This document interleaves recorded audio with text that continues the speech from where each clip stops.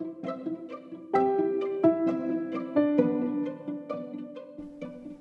Rachel Thatcher. I'm Hillary Gagnon. We're inspired by real women having real conversations. You're listening to the Fempire Podcast.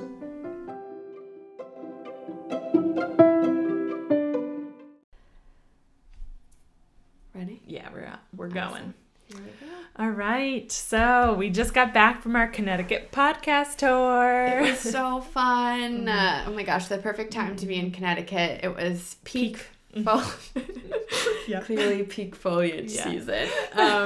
So that was so great, and we stayed with Rachel's amazing parents, and we'll talk more about that in Rachel's mom's episode. Yes, definitely. But we had so much fun in Burlington, Connecticut, and ate all the food, went on all the nice little walks, just had a really great time, and mixed in lots of recording and all of that. So we were hustling. We were exhausted at the end, my but gosh. This episode is going to be really fun. We talked to Christine McNally.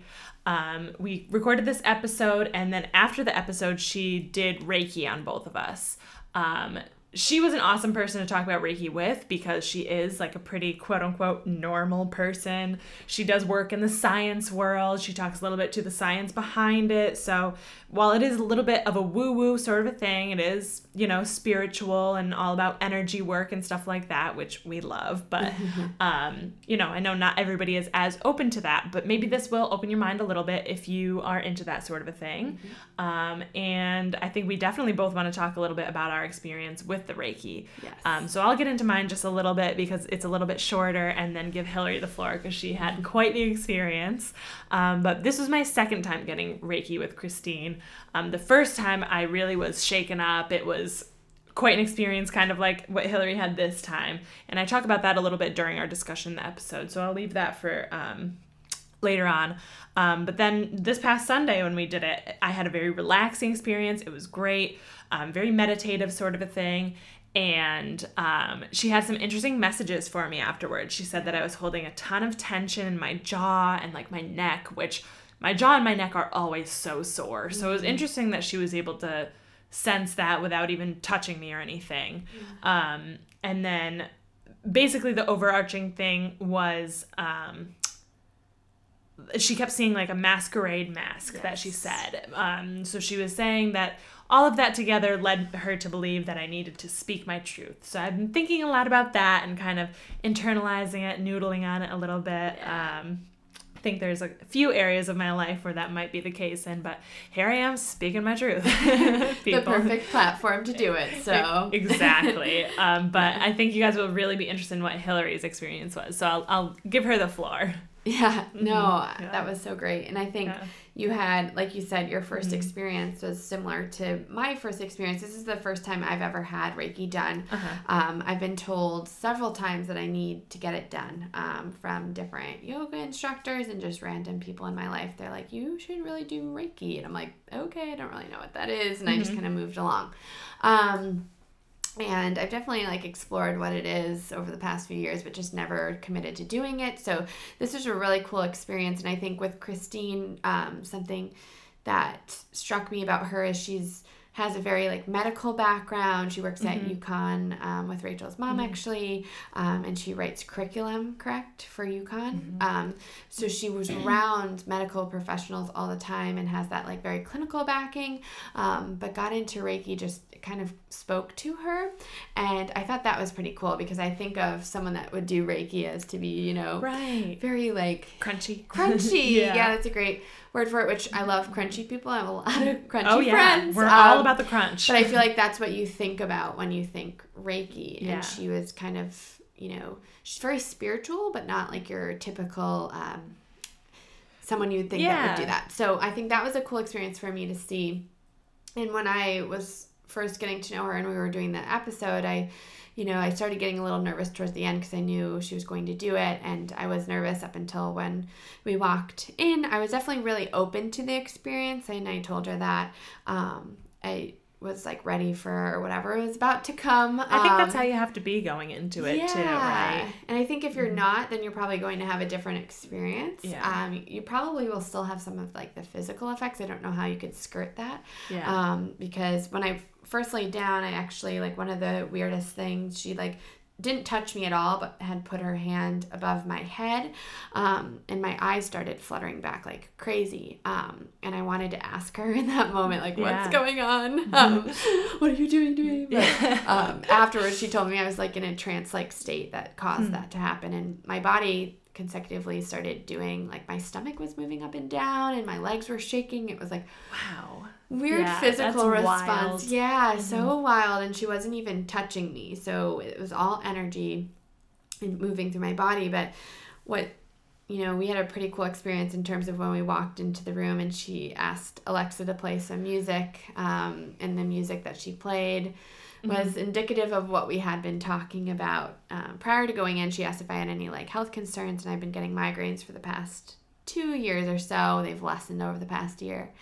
And I said I thought red wine was a trigger, and the song Red, Red Wine by Bob Marley came on. It's kind of funny. So everything from that point on really took off in its own way, and it was the craziest experience I've ever had.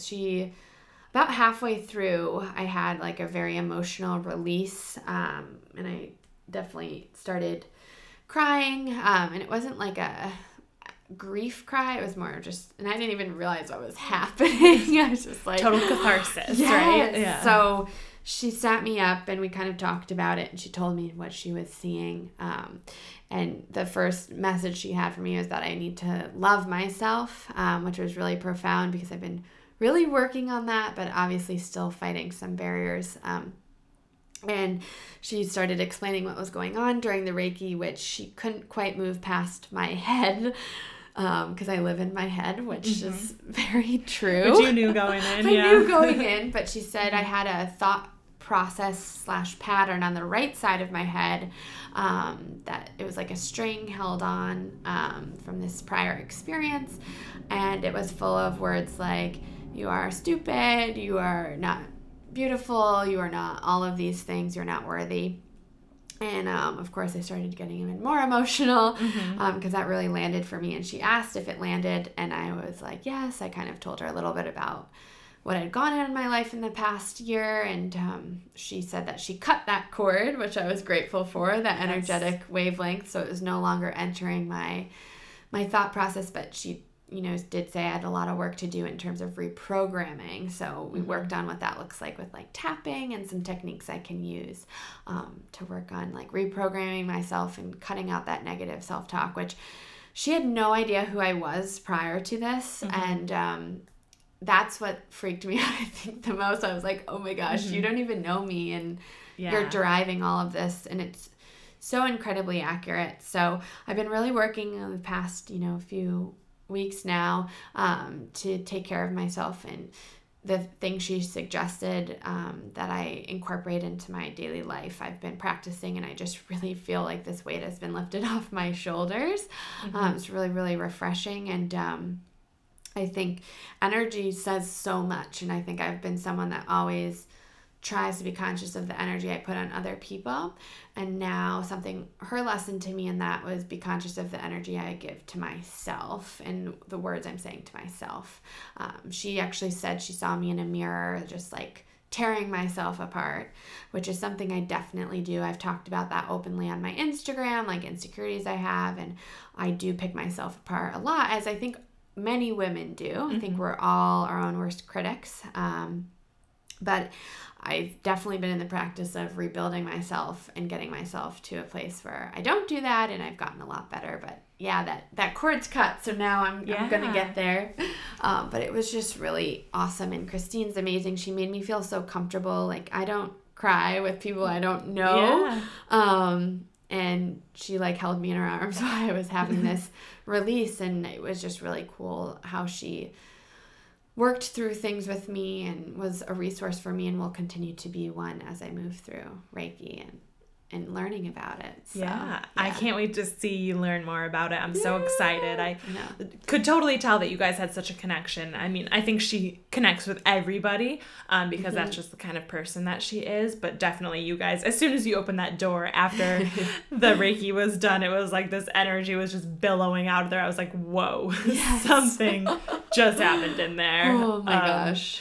But no, it was great. And everything, we had a long car ride home after that and got to kind of pick it all apart. But it was a really great experience. I think that everything that she's doing, she wants to make Reiki accessible for everybody. I think she's open to answering questions for people. So she does give her contact at the end of the episode. I think she's more than happy to answer any questions, like I said, and just discuss it with people, because it is this kind of unknown thing, but I think it also can be such a resource. I know you've found it to be such a resource so far now. Hugely. Yeah.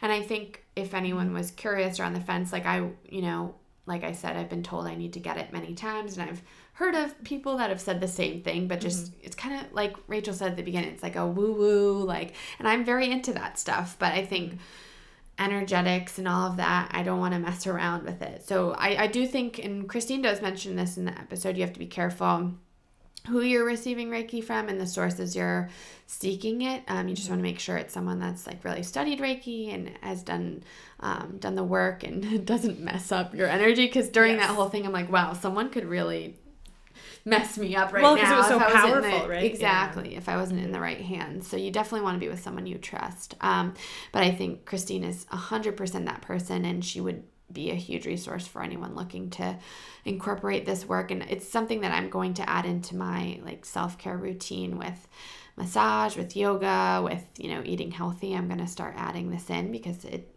it's crazy the release I had in, how my body reacted to the experience. So definitely. And I think another thing to take away from this is that doing practices like this are never going to hurt, it's like, so this is only going to make things better and get you more in touch with yourself. So even just doing Reiki on yourself, like we were talking about before, doing the Reiki 1 courses, or just doing it totally on your own too. Yeah. Take the advice that Christine gives in this episode and give it a whirl. Yeah. Or talk to her. Whatever makes you most comfortable. So true. Yeah. And I'm going to actually follow. She mentioned that Reiki 1 would be super beneficial for me to self-heal some more. So I'm looking into and have figured out a program that I want to pursue in Rhode Island, and it's really accessible, way more than I thought it was. So that's a pretty cool thing too. So I'm definitely going to explore and commit to one of those. And I can't wait to hear more about it. So we'll chat more about that coming soon. But yeah, we're so grateful for Christine and what she did for us that Sunday night. Honestly, yes. And we'll never forget that. Oh, she's an angel. And Christine, you are an angel. Yeah. So I can't wait for you guys to listen to this episode. So excited to hear what you have to say. Let us know what you think. Yeah, we would love to know what you took away. And if you do have any questions, definitely funnel them to Rachel or I, and we can get them to Christine, or feel free to reach out to Christine too, because she loves what she does and she loves talking about it as well. So yeah. Her passion is palpable. It really is.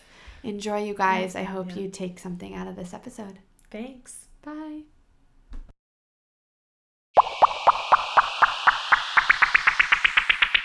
But if you want to just backtrack for a minute and tell us who you are, and let our listeners know who you are, and then we can jump into the whole Reiki. All right, so, I am Christine. I am 42 years old, and I started this whole area of getting into Reiki and alternative therapy when I turned 40. So I'm a mom of 4 kids. I can also be a mom of 6 kids, because my significant other Tom has 2 boys, and I have 3 boys and a girl. And of the 4, they're 2 twins. I always like to say that. And they're all very close in age, right? Close in age. So my oldest is 13, my second is 10, and the twins are just going to be turning 8 in a couple weeks. Wow. I'm excited. 8, I can't believe 8. 8 is such a good age. It was for me. I mean, I love children. I love my children now. They were hard when they were little, but I really love them now. Yeah. I do work a full time. I call it my regular job. I'm a curriculum administrator for a medical school. I've been doing it for about 9 years. Before I became working for a medical school, I was at a private industry as a training analyst, a curriculum coordinator there for adult education, and then prior to that, from my time when I got out of college to about about 11 years ago, I was a health educator in the community. Oh, cool. Oh, that's So I've interesting. kind of been like, all, teaching off and on for the most part of my, I think almost 20 years. Mm-hmm. Wow. And so I've been doing curriculum administration probably for the last 10 of it. So I really enjoy working behind the scenes in curriculum and education rather than being in the classroom teaching. But I like teaching one-on-one, if that makes sense. Yeah. So I call that my day job, and I excited. And about when I turned 40, I was like, oh wow, what do I want to do now in my life? And so that's where I started. I'm like, I want to do something for myself, because I went for I raised kids, for the most part of my 20s and 30s, and took care of a family. And as a woman, you can have it all, but you just have to learn that balance. And sometimes you kind of lose yourself in a lot of things. So you lose the part of yourself to take care of yourself. So when your kids get a certain age, you're like, oh, it's time to find yourself again. Like, who am I? And I'm always asked that question. Well, who am I? What do I want to do? I don't feel like I'm 42. I don't feel like I should be where I'm at now. I still feel like I'm just coming out of college. That's how weird it is. It's 20 years later. I'm like, I still don't know who I want to be. And I look back and I'm like, dang, I did a lot in the last 20 years. Like, I always say every decade I turn an age. Like when I turn 30, I look back, what did I do in my 20s? When I turn 40s, I'm like, what did I do in my 30s? So now I'm like, well, so when I turn 50, I'm going to say, what did I do in my 40s? Yeah. So that's how I can validate what I did. And I'm a little bit of an overachiever. So I like to do a lot of accomplishments. Yeah. And I also, I like to try things new, and I like to do things I've never done before, and just to see if I can do it and say I could do it. If somebody tells me I can't do it, I'm like, oh no, I'm going to prove you wrong. I'm going to do it. I may not do it well, and it may not be sexy and glamorous, but like I did it. Puts that fire in you, right? Exactly.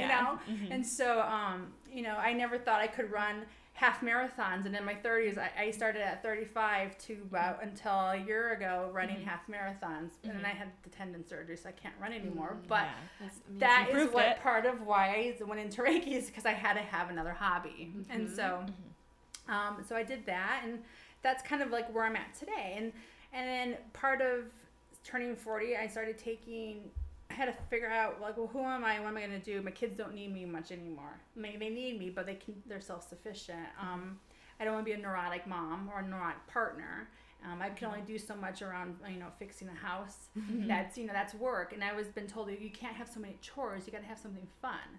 And I was like, well, I was running. Well, I can't run anymore. Well, I was doing martial arts for like 3 years. Can't do that anymore. So what am I going to do? I'm like, well, I was at home with my leg up in a cast for 2 months, and I'm like, what am I going to do? Yeah. I decided to do Reiki. So I looked over it, and I searched the internet, because, it's a field where you really got to be mindful of where you're going to get your training. And I realized it's all over the place. Interesting. So you kind of have to just talk to people and just keep looking, but generally there are very clear-cut guidelines of how classes are run for Reiki. People charge the classes all over the place. There's no standardization, but you kind of get a feel for like what's average in the area. So when I was out of the cast, I had my foot up in the cast last fall of 2018, and then as my Christmas gift to myself was Reiki 1. So I signed up for Reiki 1 class the weekend after the January 1st of 2019. Okay. So I started all this so still January. Pretty recently. I didn't. Yeah. I just picked it up really fast. Yeah, you did. Awesome. Well, because like you said, you have felt pretty intuitive and everything anyway, so it came naturally. Have you always felt that way, that intuition, or what led you to Reiki? Because I feel like that's a pretty targeted area to all of a sudden be like, I had no clue what it is. I'm like, what is Reiki? So you didn't like have it done to you and stuff? I've never had it done before. It's like I didn't even really know how to pronounce it, let alone like what it is. So like when we talk about, have I always been intuitive? Yes. I think, like I said, I think everybody's intuitive. From our little kids are intuitive. I think society, we don't nurture it, so we grow out of it. So you hear all the stories about kids recalling past lives, or kids saying, oh, they feel things, but then you're like, oh, no, honey, that's not right. We just kind of unnurture them out of it. We don't bring it we don't have it as part of our culture. So I think we all have it. Like, I know you guys have it, and we walk in, everybody has it. It's just like, one, you have to recognize it in yourself, and two, you have to be around people who are like kind of nurturing it out and bringing it out, because we all have it. It's all energy. And that's really, now that I understand what it is, it's all energy. If you take it a very spirituality way of it, it's all energy. Energy is all around us. And so I'm like, oh, okay, that makes sense. And so that's the reason why. So when you talk about how did I get into Reiki, well, it's like, well, one, I did have a friend she was an intuitive, and she kind of like said, she was doing was like mentioning certain things, and I'm like, I don't know. And so, but like she didn't mention Reiki, and then I was just like, I think I'll just do Reiki. I just went online and I started Googling, and then I was like, 2 months of like looking, I was like, I don't know where to go. This doesn't feel right. You talk about feelings, it's talk about, well, does this feel right? Does that not feel right? When you read something, you feel something, you're like, I don't know.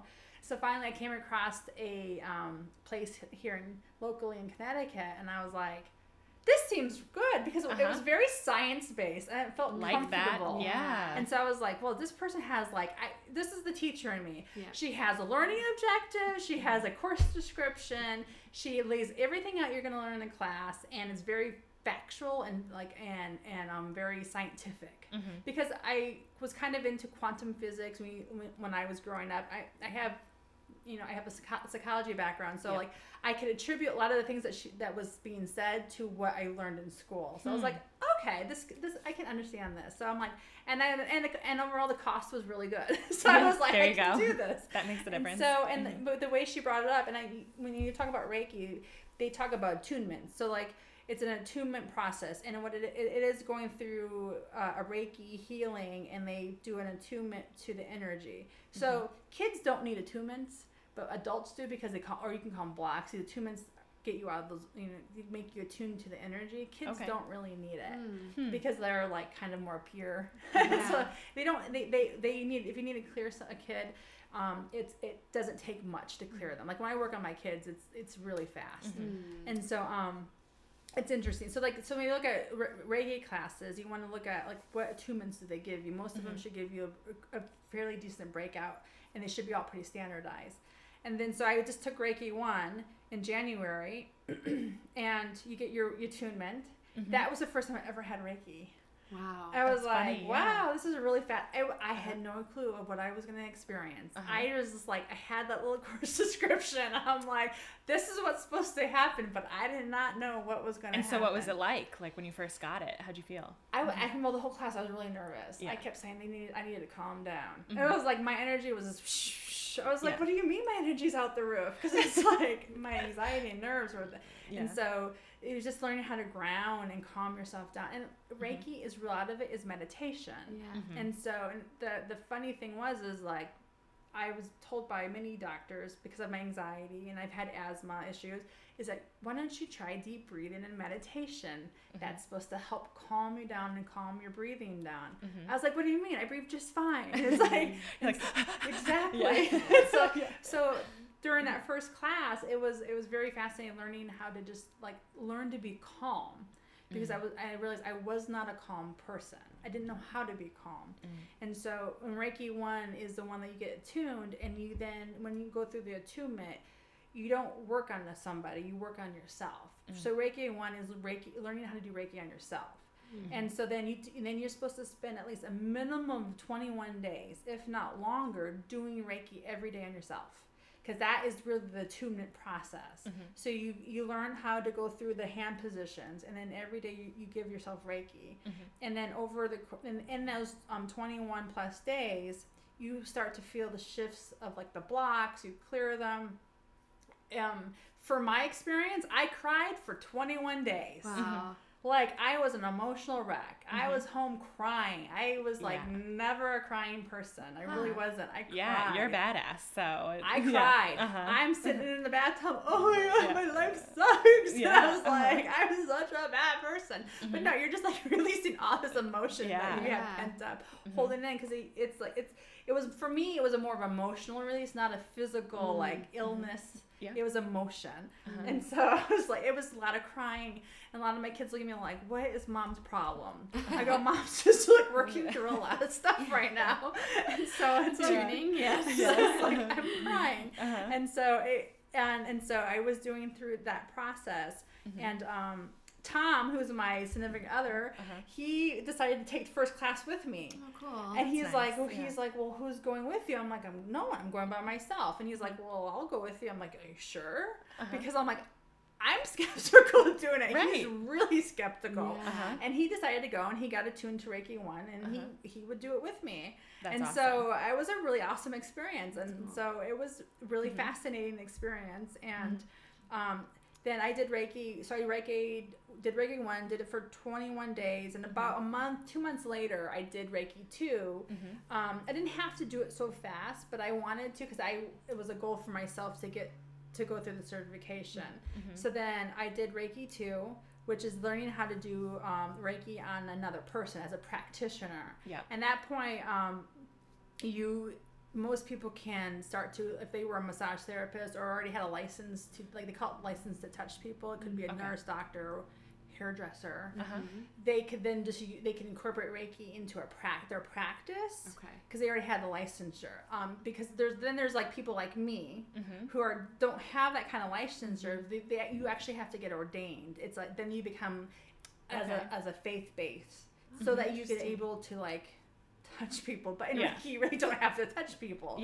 But it's more of the legal part of it. And so I got Reiki 2 level certification for practitioner, and then you would have to get to Reiki 3, you have to do so many hours of healing.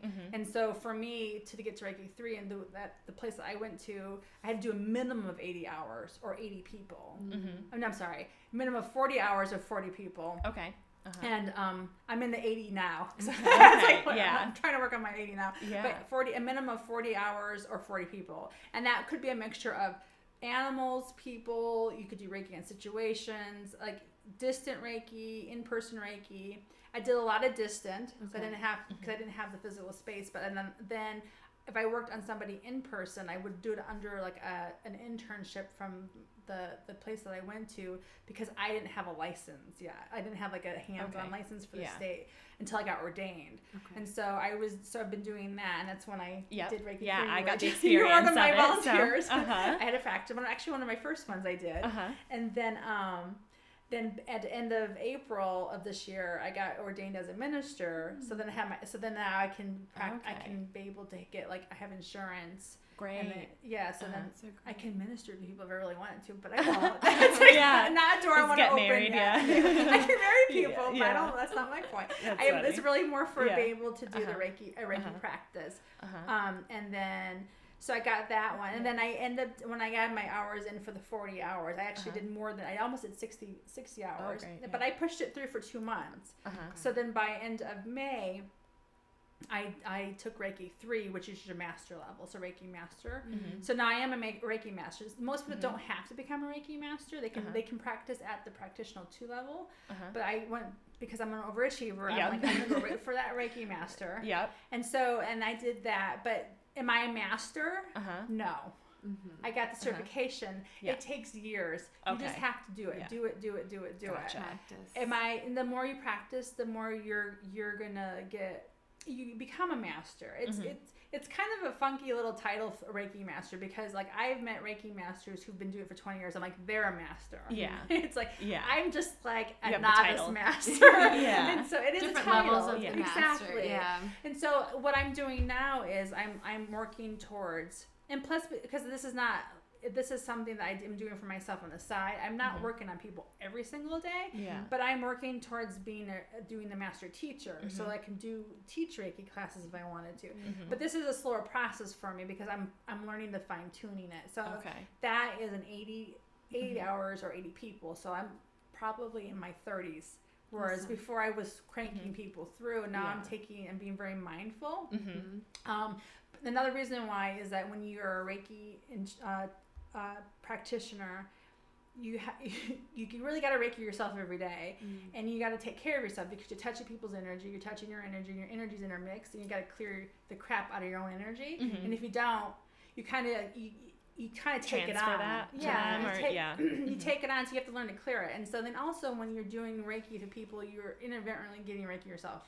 And so you still are healing your own issues. So like, so you go through this process of like, you're still healing your own stuff, and you don't want to make sure you don't like not transfer, but like interpret it as somebody else's when it's really yours. Because I've worked on people who have very similar anxiety issues.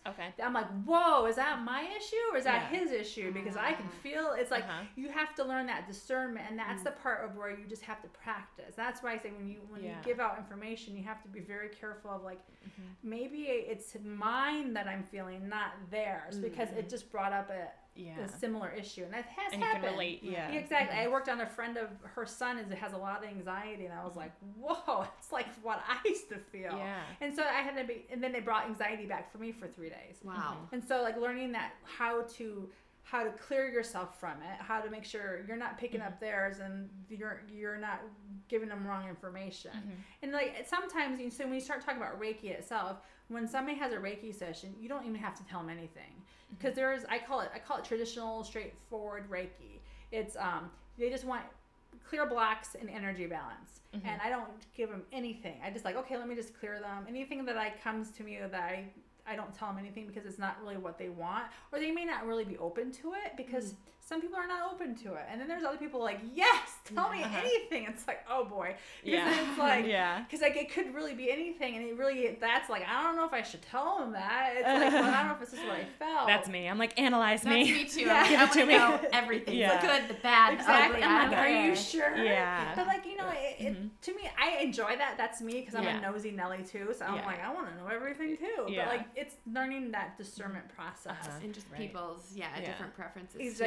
Exactly. Something you mentioned there, and this goes off again what we're talking about, but you mentioned the energy and how you can take that on. And for me, I sometimes have defined myself as an empath, because I can walk in a room and really feel like, and I take it on very easily. Like if there's a lot of emotion or people are sad, I am sad because I'm going through it with that person.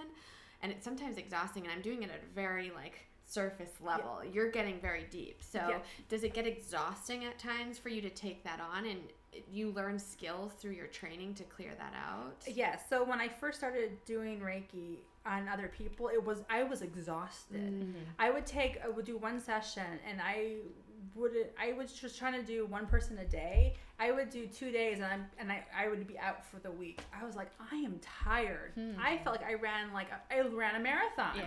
And I was talking to my teacher. She's like, well, you need to learn how to put up that energetic wall. I was like, oh, okay. There's a wall. You want me to put walls up there? What are you talking about? Boundaries. What is this boundary thing you're talking about? Because I obviously learned through this. I don't have boundaries. Like I'm the same with you. I has historically always been, I can walk in a room and I would be like, oh, I feel all this like energy, right? Oh, I feel like everyone's angry in this room. Like that's empathic. And so you, as an empath, we have these little energy feelers out, like tentacles, and we pick up, they're hypersensitive, and they pick up and they read the room, they read people. And so then like we have to learn to like, oh, hold on, just bring them in. It's like, and you're gonna say, no, I'm gonna put a wall up. And you have to like put that wall up, so then that you're not reading their energy, and 2, you're not pushing your energy out, because I'm also an energy pusher. So I would walk in and be like, hello everybody. Like I walked in the room, and I was like, I've had people at work who are like, Christine, you're so loud. I go, I didn't say anything yet, but like they could just feel me, my presence. And I have learned how to like bring it in. Bring that wall in, so channel it in, and then you pull it up, because then that's what you need when you work on people. Because you want to. That's the discernment. Bring that wall in. I'm going to work on your energy. I'm going to touch your energy, but then I'm going to take it off. And you learn how to disconnect from somebody, and I'm disconnecting my energy from you, so that you're not picking me up. So it's learning that process. And I've had my instructor. She would say, like, she'd be working on people that would have wrist pain, and her wrist would start to hurt. And then she would have a way, she would say, if it's not mine, I release it now. Or if it's mine, I'll address it later.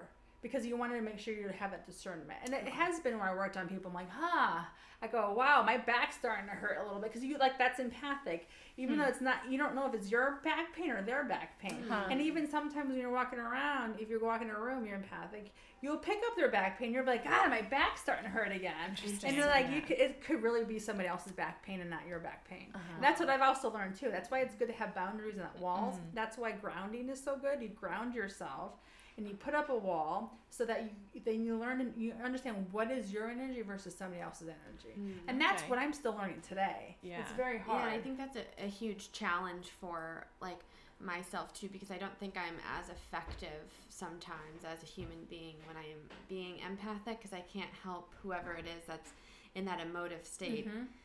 Either get out of it or be a support to them, because I'm automatically like taking it on as your own. Or just like trying to feel it with them, because I feel like maybe that's gonna help them, but then it gets messy. Yeah, it's so interesting, because you get messy. You get emotional, they get emotional, and you're like, it's too messy, and then you really like that's the part where you have to disconnect. You have to I'm gonna put up a wall. I have a couple good people that I know who are really good wall people, and I'd be like, I can't read you. And they're like, I was like, let me in. They're like, she's like, I know. I'm like, you know, Tom's very good. He laughed. I said to him, he's one person. There's very few people I can read, like empathically like that. Yeah. He's one. I was like, I can't read you. He's like, I know. I'm like, and I try. I sit there and I try. Because I realize how much I rely on me sensing I already know how I'm going to interact with somebody right like that. For him, he already has this wall. I'm just like, are you happy? Are you sad? What's wrong? What's wrong with you? What's wrong? Like, he's like, nothing. I'm like, I can't figure you out. Like, where most people, like, if you're empathic, you can just intuitively just figure them out and already know what's going on just in a second. And so people who know how that wall, you're just like, you're almost like, you're standoffish, because like, I can't read them. It's almost like an unconscious body language. You're like, I realized how much I rely 90% of my own self communicating to other people is that way. So when somebody shuts me out, I'm just like, there's something wrong with them. It's like they don't want me reading them. And so at least my people who know me, they know when I'm trying. And I was like, so what's wrong? And I know when they let their wall down. I'm like, you let your wall down, because I know what's going on with you now. I'm in. It's because you're reading it's a lot of it. Some of it's body language. It's all this empathic feelings that you get. So it's really fascinating to say that. That is interesting. So cool. I want to go back quickly, just for people who might be listening who have no idea what Reiki is and are just getting into this now. Like, what does a Reiki session look like? Like, can you walk us through, if somebody had no idea, they come to you and want to get this Reiki session, what's that going to be like for them? All right, so Reiki, there's two different types of Reiki. There's in-person Reiki and there's distant Reiki, and I'll describe both. Sure. Because it can be a little confusing. So there's in-person Reiki is like the most typical, it's like a massage therapy experience, but Reiki is not massage. I actually have my little notes. Reiki is not massage, and it's not a religion or affiliated with any religious practice. And we need to be very clear, because like Reiki is actually is an energy modality that uses energy life force or universal life energy. Because Reiki, when you break it out, is like the first half, Rei is universal life and Ki is energy. So that's Reiki. So I always like to tell that to people, because it's like, they're like, oh, isn't that massage therapists use it, incorporate it, but it's not massage therapy, because Reiki session does not have to be hands-on. I don't have to put hands on you, even in an in-person session. It's hands over, because you're not touching the skin, you're touching the energy field around it. Some people call it aura, or it's energy field. It's like whatever you're comfortable calling. So it's very, an in-person session is very much like massage. You set up an appointment. There's actually forms you fill out, just like a massage therapist forms. There's patient confidentiality form that they sign. Practitioners are licensed and they're insured. So just like a massage therapist or any other like when you go to a spa, it's just like that. Like some people practice in a spa, but then sessions can be 15 minutes, they can be half hour, an hour. I mean, it's literally like going in and getting a massage done. And then it's on a massage table, or you can sit in a chair. And then it's really, part of the forms asking, like, what are you comfortable with? Do you want hands on? Do you want hands off? Are certain parts that I could put your hand?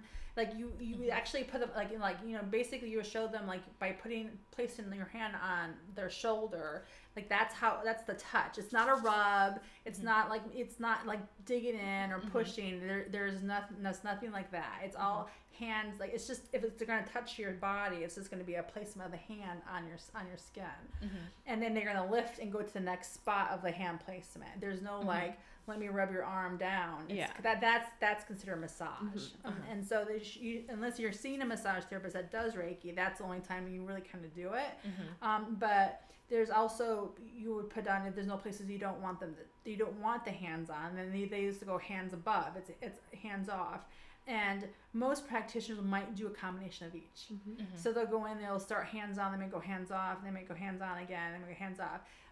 Generally, most people don't have a problem with hands on or hands off, unless there's somebody who's had a history of abuse, they may not want it. Some sort of trauma, Exactly. And so then that's an in-person session. And then when we talk about distant Reiki, distance all hands off. We're like, well, how does distant work? Are you in a room or not? No. So distant Reiki is basically the person could be anywhere in the world.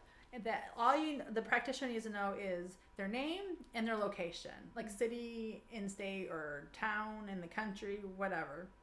And it is basically a meditation. Generally, when I do it with somebody, I would like them to be in a meditative state too, because that's when they are open. So it's literally one meditates, the other one will sit comfortably, kind of meditate and be open, and then it's hands off. So then, they were like, well, how does it work? I'm like, well, I visualize the person, and I pretend that I'm working through a person in my head. When I started to get a little bit more efficient at it, where I can sit in a chair and just meditate, and then work through the hand motions into my head, and the person can feel it. Right, but when I really want to do work on somebody intently, I actually would put up my massage table, sit in a massage room, and like act like they're laying on the table at the same time, and visualize them laying there. And my kids will come down, and sometimes when I'm doing this, they're like, "Who are you working on?" I'm like, I'm doing Reiki on someone. They're like, who? They're like, Mom's losing it. Yeah, exactly. I'm like, it's my imaginary friend. They're like, oh, okay. They're just kind of like, Mom's crazy. Yeah.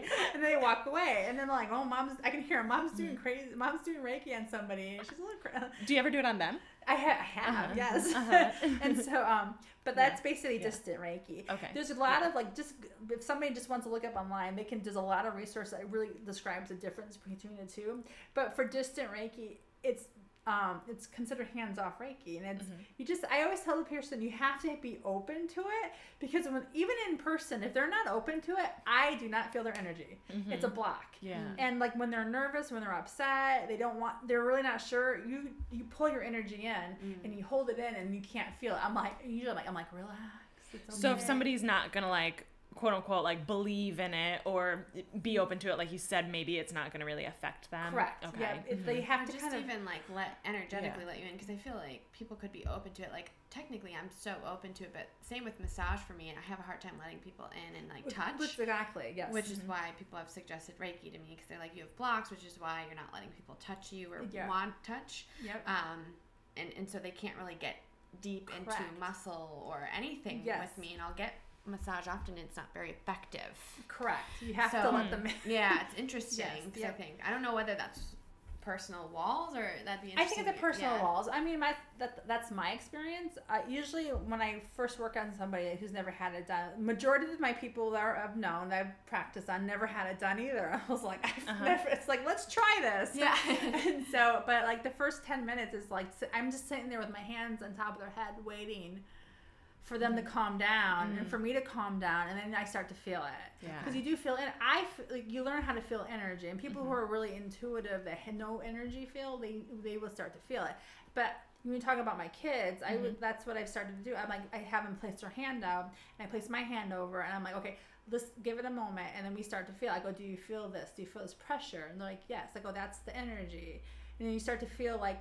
And then we start to play with it a little bit, and like that's all your energy that you have through you. Like I can feel it. You can't see it, but I have my hands up, but I can feel my own energy right now. But you start to feel like the tinglies, We all have it. Like, you know, like, oh, when you're in a place when you feel like the hair goes up on the back of your neck, that's your energy. That's what you're feeling. And that's what you feel. So when people have Reiki done, what I feel as energy, they may feel different. So I may feel cold, like, oh, this is a cold spot. They'd be like, oh my gosh, that's such a hot spot. And like we could feel opposite. I could feel like static electricity, and they may feel nothing. They could feel a tickle. I could feel hot, and they may feel cold. It's how we interpret it. Majority of people, they've told me they would feel hot to heat. Like my hands would get very, very hot. And for me, when my hands are very hot, it's a spot that needs energy. Okay. Because usually it just needs to flow. It needs to go through. So I stay there until I feel like the heat, my own hands start to subside. Or if I put my hands through an energy field of somebody, if it feels very sticky or like thick, that's work that needs to be done there. So so you learn about, it goes through your chakra. So you start from the head and you work your way down through the body. So I kind of do an assessment of where I see where the blocks are at, or where there's blockages of energy. And the first thing you want to do on any session is like they'll clear your energy field or your aura, and then you start to go through the chakras. Because so this is where where quantum physics or this whole science really collides with like hard sciences, right? And so this is where like, so your body is full of electricity. And you think of your heart. Isn't it amazing that our heart runs on electricity? So like here I am, I work in a med school. I basic science. I work with basic scientists and cardiologists, and I look at their EKGs they use for the curriculum, and like it's all electrical impulses. How do you think we have pacemakers? Because we have electricity that goes through our body. So electricity is in our body. We have electrical pathways in our body. So that's what you're manipulating in a sense, is like, so you're feeling those blocks, and you're like, so when you start to go through the meridian, they call the meridian system, and you have your nerves and the meridian systems of your body, moving energy through that pathways in the body. I always laugh because my dad has a pacemaker, and I was like, Dad, should I go over your pacemaker? It's like, I'm like, shake things up. He always tells me, he goes, what? I was like, Dad, don't scare me like that. But like, you won't. But like, but like, that's the whole concept, is that you are following the pathways of energy in the body, and you have energy that is being produced in your body. It's like you have all the way down to your cells. You have the mitochondria in your cell that's called your powerhouse that is producing energy.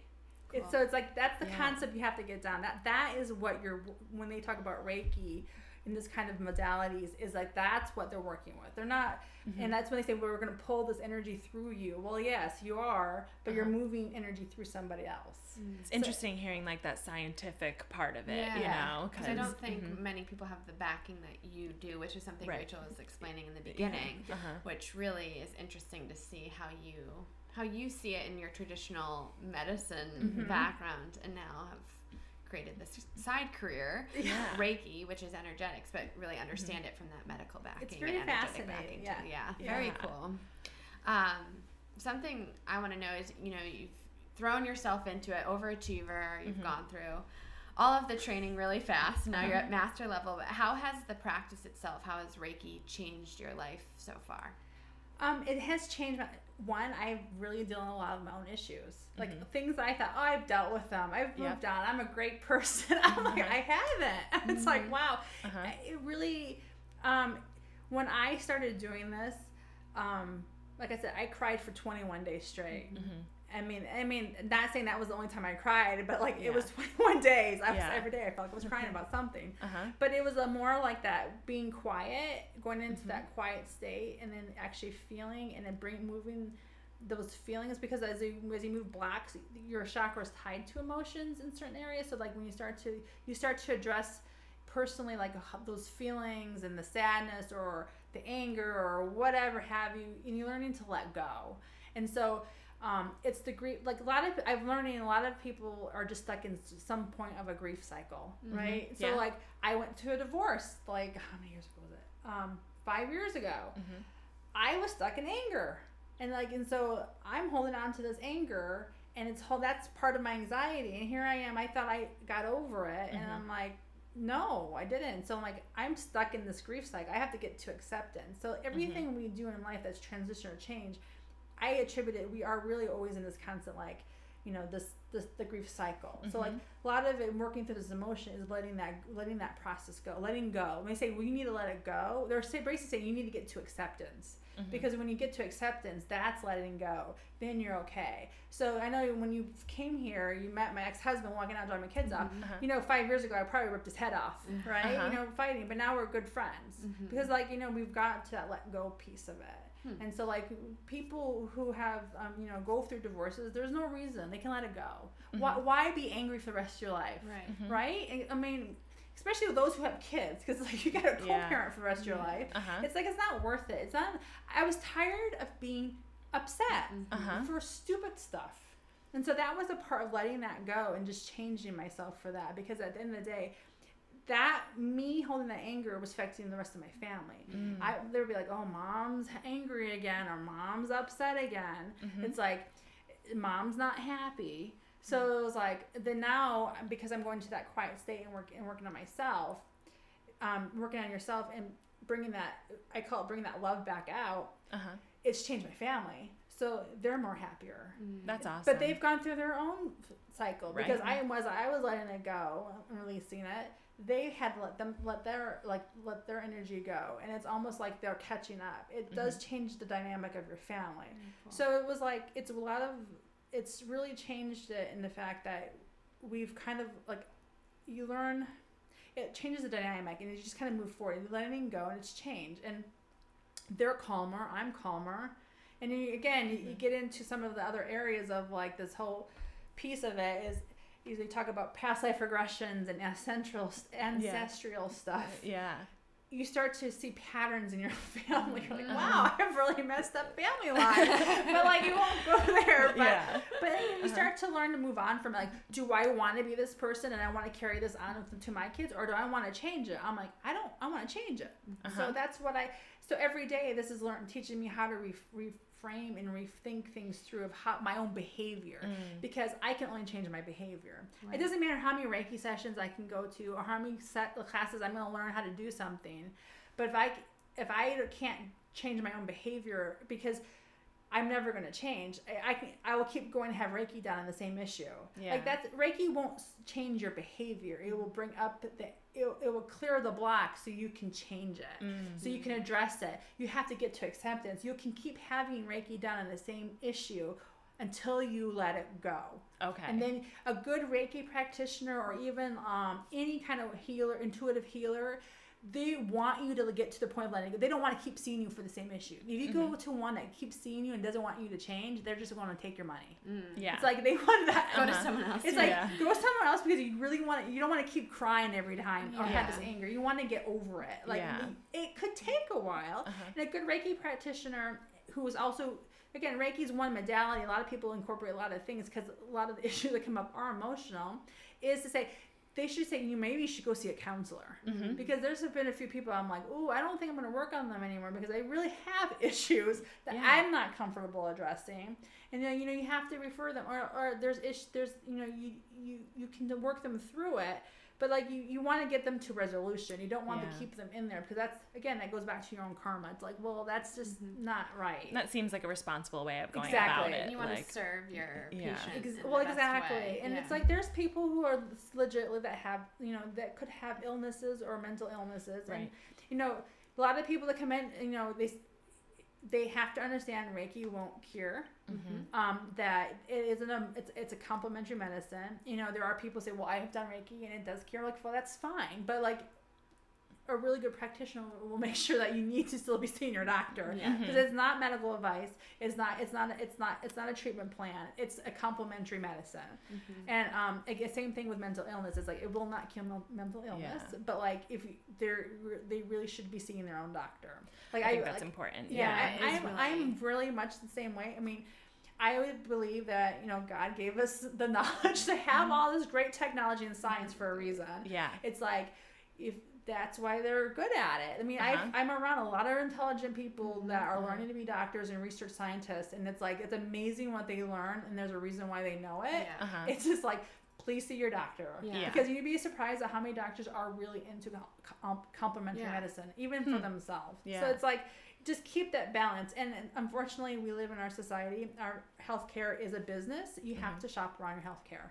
So just because they say, well, I don't like my doctor. Well, look for another one that meets your needs, but don't quit seeing somebody for some and then and go all one way. It's always talks about balance.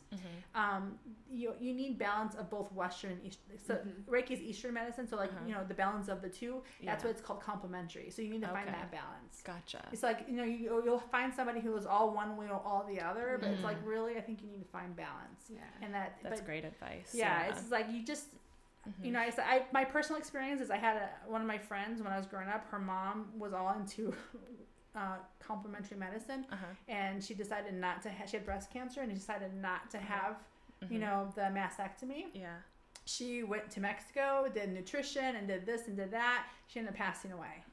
But so I'm a firm believer, like, well, if she could have just had that lumpectomy, she could have done the nutrition without the, and she could have, there's a lot of could have, should have, would have, but like everybody's different, and I don't promote like this is a cure all for, but it's like it's a complement. You got it's like you got to still work with your healthcare provider. And because this is a great way to help ease anxiety, open the pathways, and it's also for somebody who really wants it. It also brings in the balance of spirituality in with Western medicine. Right. So it's very fascinating. Mind, body, spirit. Awesome. Yeah. Mind, body, spirit. It's all that balance. Yeah. Exactly. And if anything, it can just help, right? So like you want to continue with seeing your doctor and treating what you need to treat, but if anything, it can help you and help your doctor determine that maybe you don't need that medication, or you're making these lifestyle changes that are reducing anxiety or preventing certain illness. So it's certainly not going to hurt, right? Like meditating and doing that. They're finding a lot of autoimmune disorders are a stress response. Okay. So how do you? I've been told multiple doctors, you should meditate. You should take deep breathing. You need to learn relaxation techniques. Take Tai Chi. Take yoga. And so I'm like, why? Okay. Well, I have an autoimmune response that flares up with stress, and stress is what's causing a lot of my physical illnesses. I was like, oh, okay. So if I take care of my stress and learn to change that lifestyle, the physical response of my autoimmune would actually go away. And so, that's what I'm starting to see physically for myself is like my thyroid's working better. My asthma, I haven't had a flare up of asthma because my asthma is ironically an autoimmune response, hyper response for being stressed. Interesting. And so it's fascinating and deep breathing techniques to open up your lungs. So it was like, so as I'm getting calmer and being more meditative or more even just, like I said, Reiki to me, doing Reiki myself is a meditative state, is calming me down. So then my physical illnesses are like not as prevalent. Interesting. Yeah, it's fascinating. So that's how I've seen a difference in doing this piece. That's great.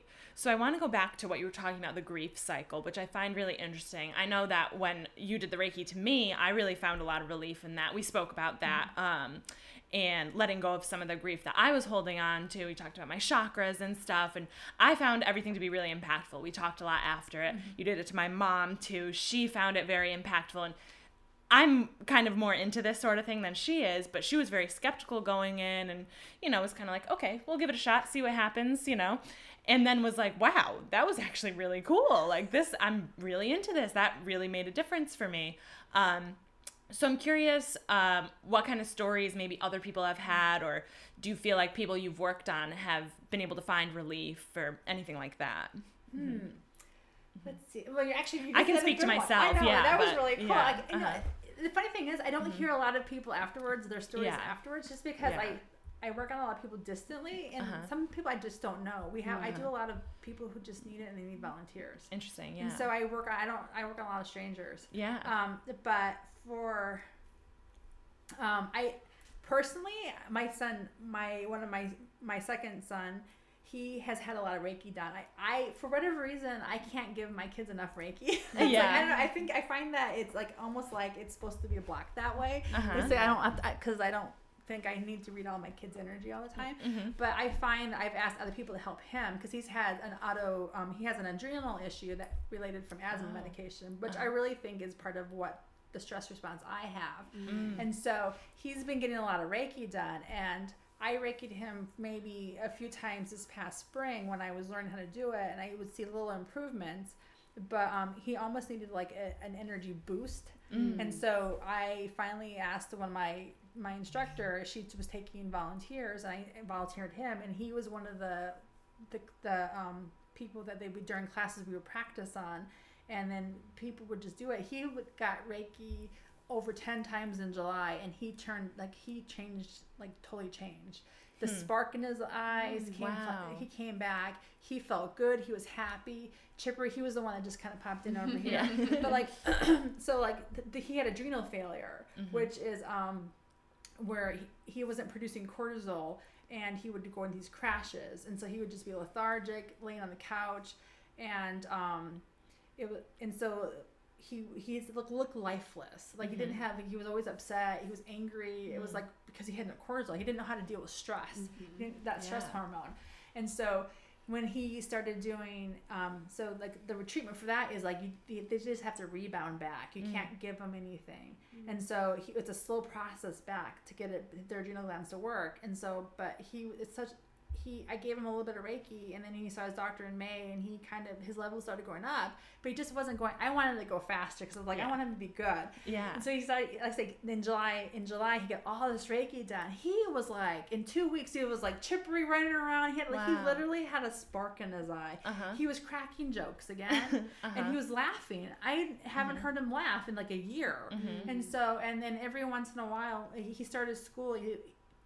Kind of the stress of that was a little too much, and then I asked some of the Reiki volunteers, I'm like, can you send him again? And he's been getting it. He actually got it today, and he's running around. So he's got energy. Yeah, he's like, so that's my personal experience. Yeah, but that's great. It's fascinating. I don't hear a lot of people that I work on tell me like the long term outcomes of how they felt. No, it really was interesting because I remember we went, and I didn't really know a lot about Reiki. Like I was like, oh, this is going to be cool because, I like to get into the woo-woo stuff. Like, that's fun for me.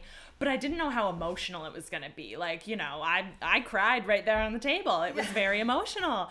And, we talked about how, like, I was holding on to this grief, and that you felt that my like throat chakra was clogged up a little bit, and that or blocked up, or the right vocab for it, but that it was like, okay, you need to talk about this. And since like I have talked about it a lot more, and like what I went through and everything, and it really like I feel like I've been able to let go of so much of that because of it. And whether or not it was like the Reiki that did it, or just like that perception of it, or whatever it was, like it really did help me a lot, because I was like, okay, here's a way to like open up about it. Like I need to, because Christine told me to, and here we go. And it really, like, I found it so impactful. And I remember you were telling me a story then too that I want to bring up, about you were training doing the distance Reiki, and you were doing it on a woman, and you didn't know her, and like her chest was all cold, right? And then you later found out that she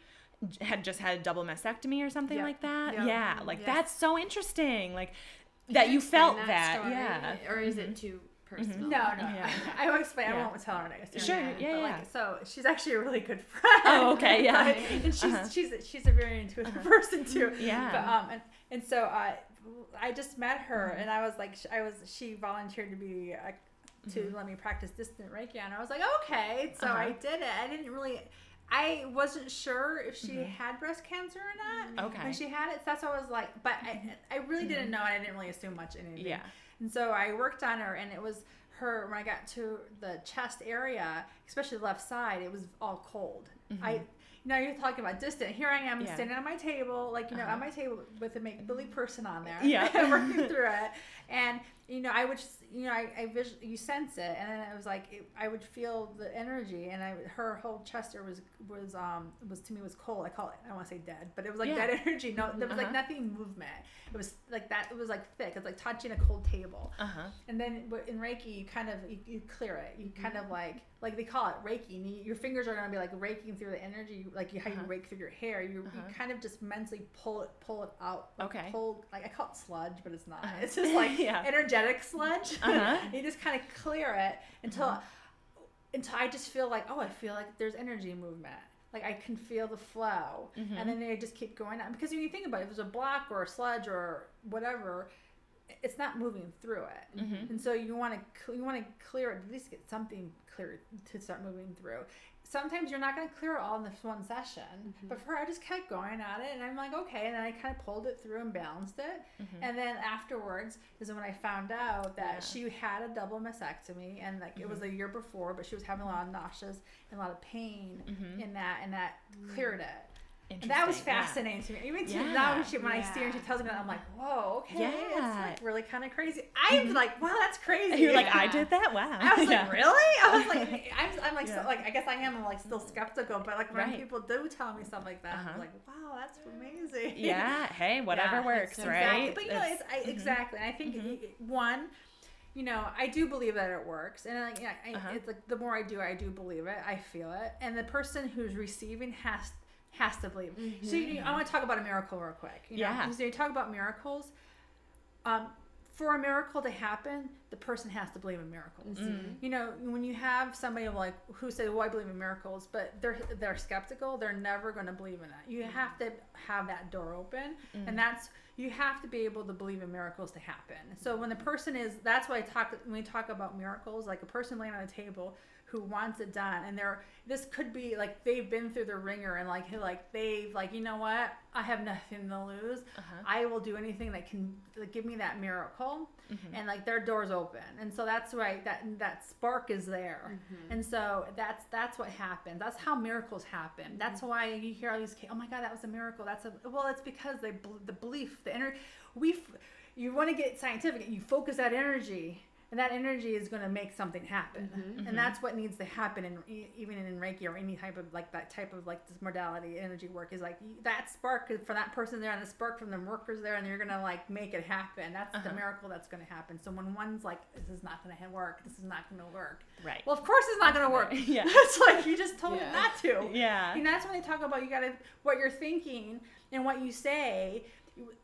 That's energy pattern. So like you're thinking negatively, you're going to put out negative. If you're thinking positive, you're going to put out positive. So if you're thinking this is not going to work, well, what's going to happen? It's not going to work. If you're like, this is going to happen, it's going to happen. It's like they talk a lot about that during Reiki and other things, is that you got to be mindful even how you project your own energy out there, because people can hear themselves, I think. It's like how you talk to yourself.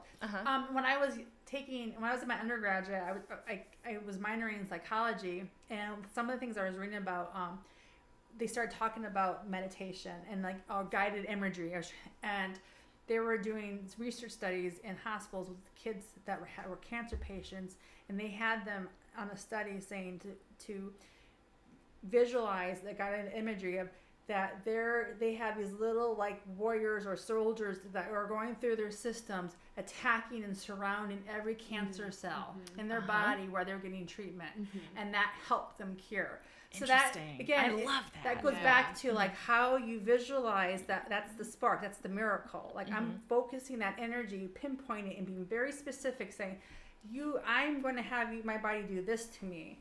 That will happen. You have to be positive. So I'm going to say, I'm going to have arthritis in my right hand every day. I'm going to have, of course, you're going to get arthritis in your right hand, because I just focused that inflammation there. Yeah. So, but I'm like, I'm going to like not have it. I'm going to get you have to be positive. That's why you have to be positive what you think, what you say. Yeah. Now, am I perfect at it? No. I have to learn. I'm like, oh, wait a second. I just put that out there. Easier said than done. Yeah. Exactly. No, that's cool. I used to work for a company a few years ago that, and just interesting in terms of, you mentioned, mindset and developing conditions, and we learned in our studies and through studies from other people that you can actually develop dementia by thinking that you will have dementia. So you're 50% more susceptible to getting dementia, or 50%, 50% or memory decline with the belief that you have it. And so my mom always, because we have Alzheimer's in our family and a lot of memory issues, and my mom's like, I'm going to have it. My mom has it, I'm going to have it. And I'm like, do not say it. Do not believe it, because we need to get her some Reiki. Right. Exactly. But that learning that, and from a very, like, it was from a study, a journal. It's like, this is studied scientific fact. That your mental state has an effect on what's manifested. And that's energy. So exactly. So you have to believe that. I mean, I don't know. We're not here to convince people what to believe in, but I mean, it just makes sense. That, it's very fascinating. I guess like you can get into like a lot of it, like how you just change your own self-talk and behavior and what you put, they say what you put out in the world. And it's true. It's like, if you put out negativity and all you see is negativity, that's all you're going to see, is that's what you're going to get back. So if you're going to start your day off with a crappy day, it's going to be a crappy day, right? You want to start off in that positive mode. And you can always change it, which is like, I think the motivating part for anyone to hear too. And it's hard to dig out of that hole sometimes, but you can always shift the energy. Well, exactly. And I think that's where, like, sometimes there are some really good therapists out there, or even counselors, that have like those tools that say, oh, they're like how to shift that that thinking. It's like that tool that to change gears a little bit. And so I always laugh. I always like tell my kids, we have to have a code word in our house. It's bananas. So one of us, like, especially I tell them to tell that to me. That's my code word. Like, Mom's getting crazy because I'm going bananas. So like, say banana. That's banana. Cute. I like that. And then one day I was at work and I saw bananas everywhere, and I'm laughing because I'm like, is that the universe telling me to lighten up a little bit? It's like, maybe, but like, you can. That's, to me, it was my personal way. I find that a little easy, is having these little code words and telling people to tell me that. So when they see me start to like vibrate, is like telling me that I need to like dial it in and calm down. I like that. Yeah.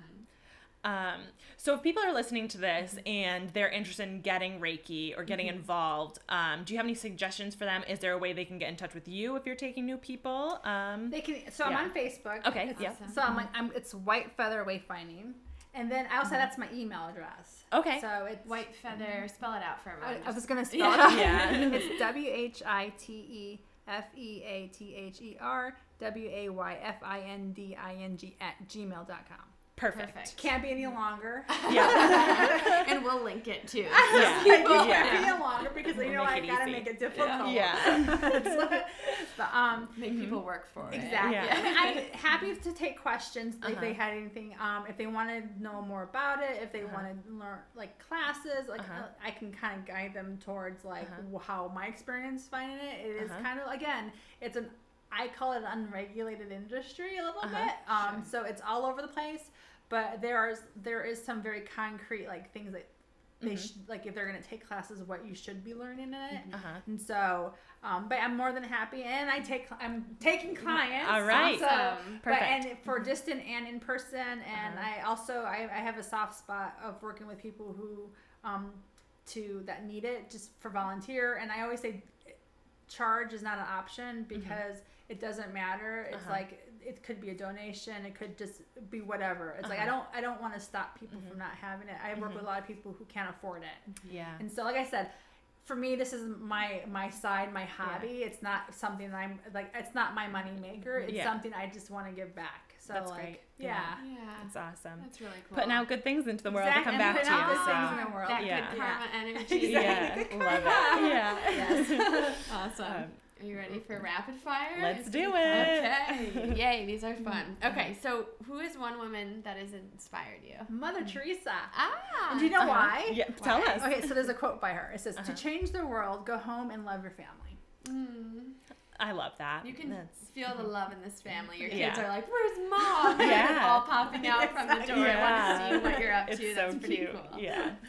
Awesome. Feel the love and energy in here. Yes. What is your guilty pleasure? Cupcakes. Cupcakes? Okay, What that's a good kinds? one. Vanilla with vanilla frosting and sprinkles. Yeah. I'm very particular, can you tell? I love it. I like it. You were immediate on that. You know what you want. Perfect. What's one goal you're currently working on? I am working on to be a Reiki master teacher, and I'm also going through my 2-year shamanic program. Okay, Awesome. cool. Yeah. What color are you and why? Pink. And why is because it's fluffy and it's sweet. It reminds me of a unicorn. It's magical and it's cotton candy. Nice. And I will tell you why pink and cotton candy, because it was a journey that I did for one of my shamanic studies. I love that. My mom needs to talk because she had cotton candy in her answer for that question. So maybe you were friends in a past life. Possibly. Yeah. She needs regression work with you. What's your favorite thing about yourself? I'm a goofball.